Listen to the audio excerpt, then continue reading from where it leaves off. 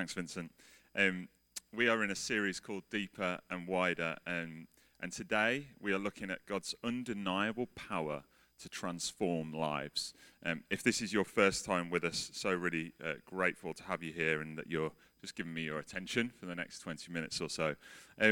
This is one of the most well-known encounters I think anyone has ever had with God that we're looking at today. It's the Apostle Paul on the road to Damascus. I think it's so well known that often someone, if they're a Christian or not a Christian, if they had a life-changing or a drastic event, they will reach for this expression. They will say something along the lines of, "Did you have a Damascus Road experience?" They might really not know much about the significance of that event, where that event is even situated, that it even comes from the Bible, but it's almost used as shorthand for an otherwise unexplainable change of mind, an unexplainable change of perspective. This story, as I said, I think it's one of the clearest examples of God's power to change people's lives, and I think we need it today more than ever, actually. Just to be honest, I think I'm a pretty optimistic person. Some of you know me well, you can agree or disagree with that, but on the whole, I have my moments, but I like to think I'm pretty glass half full. But to be honest, recently I have found lots of moments where I found myself lacking hope for certain situations. I've got mates, long-term friends who I've prayed for a really long time and are just nowhere with God, and that just feels painful. And I know God's promises on that, and it's difficult. You turn on the news right now, and there are situations around the world that feel incredibly complicated, situations that don't seem to have any real easy answers unless God is able to do something miraculous and change people's hearts. I struggle to see a way forward. And what I've noticed is, when you just spend any time thinking about that, it's almost like a tendency to start thinking, things are just the way they are. That is just the way it is. Things will never change. This or that will never happen. And these situations and the people that we're thinking about, I don't know, maybe for you, if you're honest, you wouldn't say it out loud, but you kind of stopped praying for certain things you've prayed for a while, and almost it's like you wouldn't admit it, but there are certain things you're just like, yeah, I'm just not sure I've got hope for that anymore. That situation just feels too far from God. Like, would he actually be able to make a difference in that area? I don't know, maybe for you, you've got a friend who's trapped in a cycle of drug addiction, and it just feels too big, too difficult. Maybe there's a child who's turned their back on God, and you're like, the way things are going right now, I just don't see any possibility for change. Maybe it's a colleague who's just incredibly hostile to God, and you've been reaching out to him for a really long time. Or maybe you're here today, you're not a Christian, and you're almost wondering if this God is all that they've just been singing about. Could he possibly be big enough, be powerful enough, be merciful enough to work in your life to make the difference you need? So I guess however you're feeling today and whatever circumstances are in front of you, I just wanted to say the scriptures that we are about to look at is like God standing on a rooftop, shouting to each and every one of us, no situation is too difficult for me. No person is out of reach of my grace. If you were a Christian living in the first century, the person we're looking at today would be the last person you would have expected God to be able to use. He would have been the no-hoper, like the hardest case. And yet, as we're going to come to see in a moment, God takes the greatest enemy of the church and he makes him the greatest blessing to the church. He takes somebody who Luke describes as wreaking havoc on the church, and he turns him into a shepherd who cares for his sheep. It's an incredible story, and we're going to dive into it. Let me pray for us. Father God, I pray, please, Lord, to speak now. Lord, I ask that you would remind us of your power and your goodness, your desire to turn lives and hearts back to you. And I pray that in the story we see today, we would be reminded that this isn't just history, but Lord, you are in the business of changing lives today. Lord, I pray you would build our faith in your name. Amen. We're going to pick up this story in Acts 9, and it's going to be on the screen if you don't have your Bibles with you. It says this, this is Acts 9, verse 1 and 2. Meanwhile, Saul was still breathing out murderous threats against the Lord's disciples. He went to the high priest and asked him for letters to the synagogues in Damascus, so that if he found any there who belonged to the way, whether men or women, he might take them as prisoners to Jerusalem. So we're introduced here to Saul, and he's later referred to as Paul. So if in my message I talk about Saul, Paul, don't get confused. It is a bit confusing because the Bible talks about him in two different ways, but we're talking about the same person. And immediately you can see here that he is not somebody that you would ever want to mess with. He's got murder on his mind. And this isn't hyperbole. And I know that in some of your households, you might hear a child scream, "I'm going to kill you," and in that moment, you don't grab for the phone 999. You just know someone's got a bit overexcited. We just need to go and calm things down. This is not the same situation. This is not the same thing with Saul. We've already seen these aren't just threats he's making. It's not just an expression that he was breathing out murderous threats, but he would never do it. He has done this. In Acts 8, just the chapter before, he presided over the killing of the apostle Stephen. He looked after the garments of the men who stoned him, and he stood and watched, and it said that he approved of his killing. And then he turns his eyes to his next target. So Acts chapter 8, verse 2 says this, "Godly men buried Stephen and mourned for him deeply. But Saul, he began to destroy the church. Going from house to house, he dragged off both men and women and put them in prison." This is a dangerous guy. He was terrorizing the church. But in his mind, oddly, and in a really twisted way, he was actually serving God. That's what he thought. He thought he was getting rid of a new dangerous teaching which was corrupting the pure Jewish faith. He was a Pharisee. He was super well versed in the Old Testament scriptures. He would have known the law inside out, but it hadn't changed his heart, and he didn't know God. We're about to see all that is about to change. Verse 3, why don't you read along with me? It says, "As he neared Damascus on his journey, suddenly a light from heaven flashed around him. He fell to the ground, and he heard a voice say to him, 'Saul, Saul, why do you persecute me?' 'Who are you, Lord?' Saul asked. 'I am Jesus, whom you are persecuting,' he replied. 'Now get up and go into the city, and you will be told what you must do.' The men traveling with Saul stood there speechless. They heard the sound, but they did not see anyone. Saul got up from the ground, but when he opened his eyes, he could see nothing. So they led him by the hand into Damascus. For 3 days he was blind, and he did not eat or drink anything. God got his attention. This is a dramatic scene. Like flashes of light, an audible voice, a vision of Jesus. Saul's whole world in this moment has just been like turned upside down. It's a paradigm change. As I said before, in his own twisted way, he was serving God, but now he has realized he was actually hurting God. And I use that word hurting on purpose because he says, "I am Jesus whom you are persecuting." In this very moment, the person he thought was a fraud, the most dangerous person, the person who was a liar and is trying to get everybody to follow this new wave of teaching, trying to follow and lead people away from God. He's just realized, no, you actually are God. You are the Messiah as he sees him in this vision. And not only that, he identifies so closely with the church that he says to persecute or to harm the church, is actually to persecute and to harm him. Jesus wasn't there in body, but the church are here in body. The church were there in body. What happens next? Well, the vision was bright. It caused some temporary blindness, we're told, and then he just goes on into the city. He continues his journey. He continues to go where he's going, but no longer is it murderous threats, but it's big, big questions he's got in his mind. This guy who was reputation goes before him.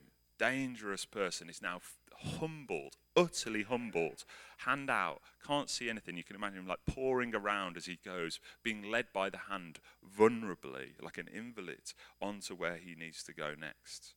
No longer is he the scary guy, but he's been humbled. Questions in his heart like, will I ever see again? What does this mean for my life, my future? I've offended God. I've sanctioned the killing of his people. Like, what's going to happen to me now? His mind must be in overdrive.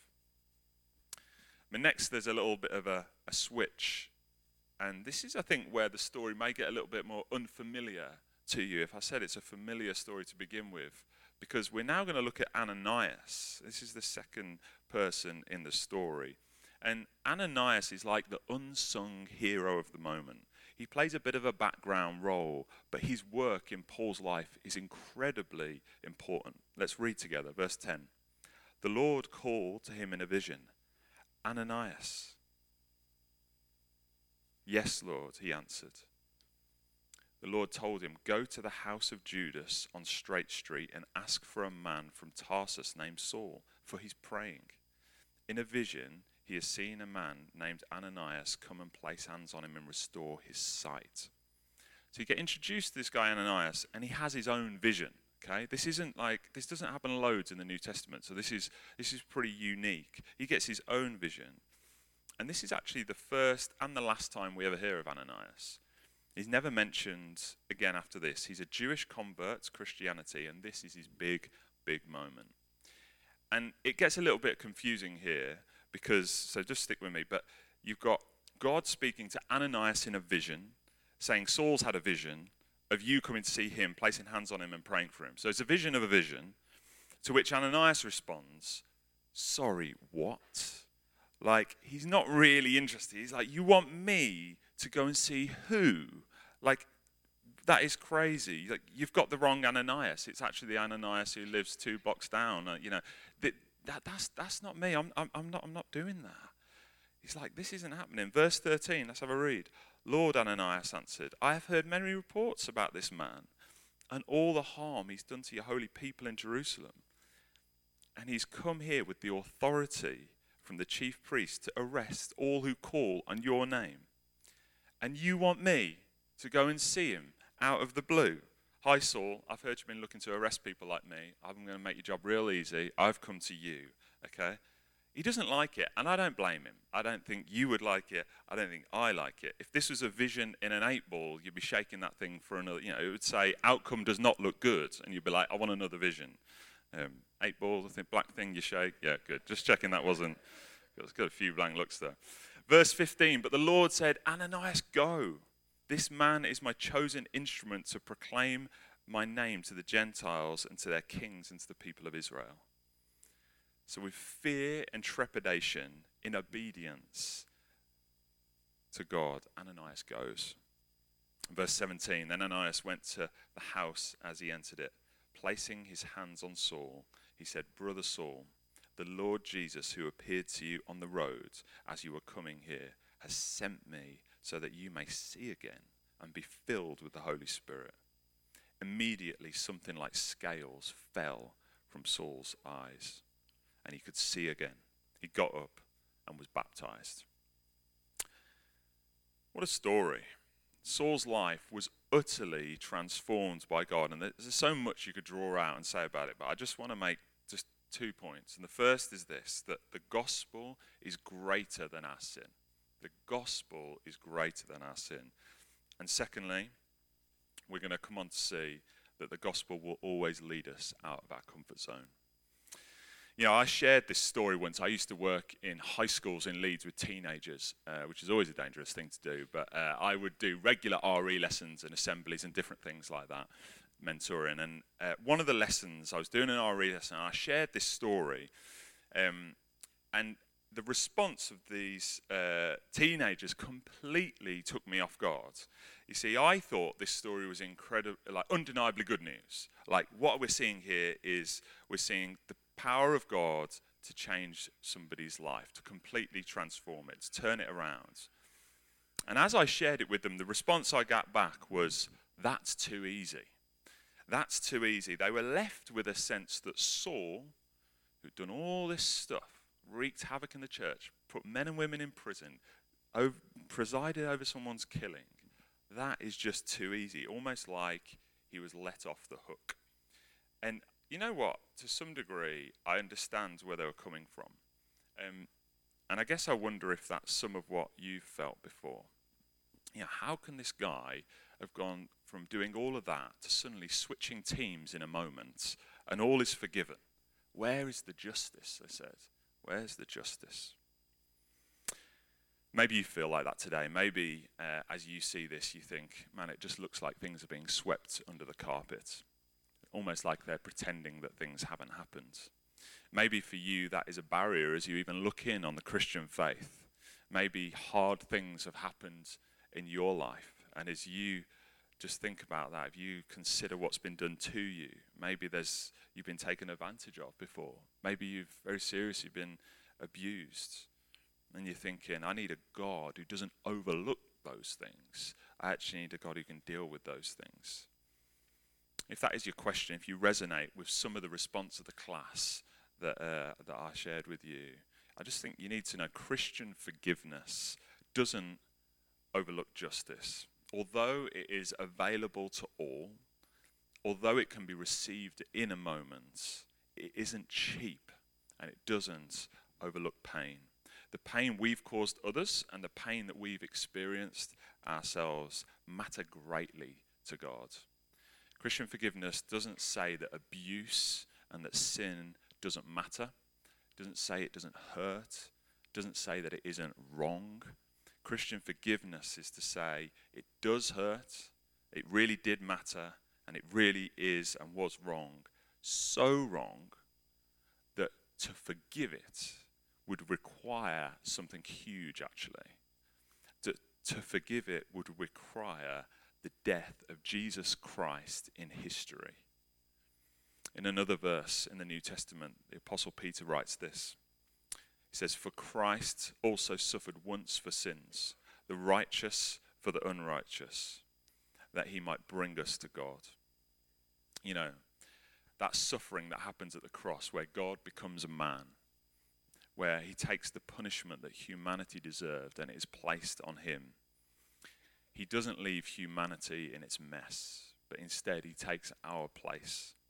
And it's at the cross where Jesus deals with all of Saul's sin that enables him to have this massive transformation. It's at the cross where he deals with our sin that enables us to be here today, to have this relationship, to sing what we're singing, to have the life with God that we have. And it's at the cross where he's willing, if you're a visitor here today, to take on all the things that you have done, the pain you've experienced and the pain that you've caused others. You see, you need to know that they're not swept under the carpet, but it's at the cross when they're swept full force onto Jesus, and he pays with his very life. The forgiveness we receive isn't cheap to God. It costs him the death of his son. And it isn't accessed cheaply by Christians. It actually requires repentance, which isn't just a small sorry and a moving on. It is a totally radically reorientating of your life. It's an owning up to the mess, to looking at it for exactly what it is, to feeling it, and then saying, I trust that Jesus, you are taking this from me. It's not cheap, but it does have the power to completely and utterly, radically change your life. In many ways, Saul's conversion is pretty unique. Like, I'd be lying if I said I thought it wasn't. He clearly had some unique calling in the early church to see it established. But at the same time, there are many elements to Saul's conversion which I think are universal for all of us. If you don't yet know Jesus, if you haven't yet experienced his love and forgiveness, Jesus is longing to meet with you. It might look a bit different to how he met with Saul, but he's longing to meet with you. He's longing to show you his love and call you into his purposes, just like he did with Paul. So what about the rest of us? What's this story say to us? Well, I think there's a provocative example in Ananias' obedience, and that's just where I want to finish our time together. The gospel will always lead you out of your comfort zone. As I said earlier, we don't know much about him, Ananias. You know, he kind of turns up on the scene. He plays his role. You know, we go on to hear so much about Paul. He writes many books in the New Testament, but Ananias seems to go quiet. Yet he listened to the voice of Jesus. He obeyed God even when what was being asked on the face of it was actually really scary, really dangerous. And he went where God sent him. He did what God told him, and he did it all with love, grace, and wisdom. What I love about Ananias is that at the time, he had no real idea about what would come from his prayer. He didn't really know what was going to happen, just how influential Paul was going to go on to be in seeing the building of the church, the spreading of Christianity across the known world. But he vulnerably yet obediently took a risk. He showed mercy to a scary guy who God went on to use really, really powerfully. I think it's a great example to all of us about small acts of obedience and just the power that they can have. You know, it's not flashy. Most people, you tell this story, most people barely remember who he is in the story. You know, it certainly isn't big and impressive, but it's really, really important. I think in wider culture and even in the church, there can be a tendency to fall into the trap of celebrating the really big stories, the flashy stuff, the stuff that really looks impressive, the big gifts, the Paul-like experiences and contributions. But you don't get the confident, persuasive preaching of Paul without the faithful, quiet obedience of Ananias. Like, their stories are intrinsically tied together. So I guess as we close our time, I just want to ask you, where might God be asking you to serve him behind the scenes, to become a part of someone's story, maybe sharing Jesus with someone just one-to-one, or even just faithfully going out your way to pray for someone? Just like Ananias, you may never know where that prayer will take someone, like the difference it could really make to their life. Let me pray. Do you want to stand with me?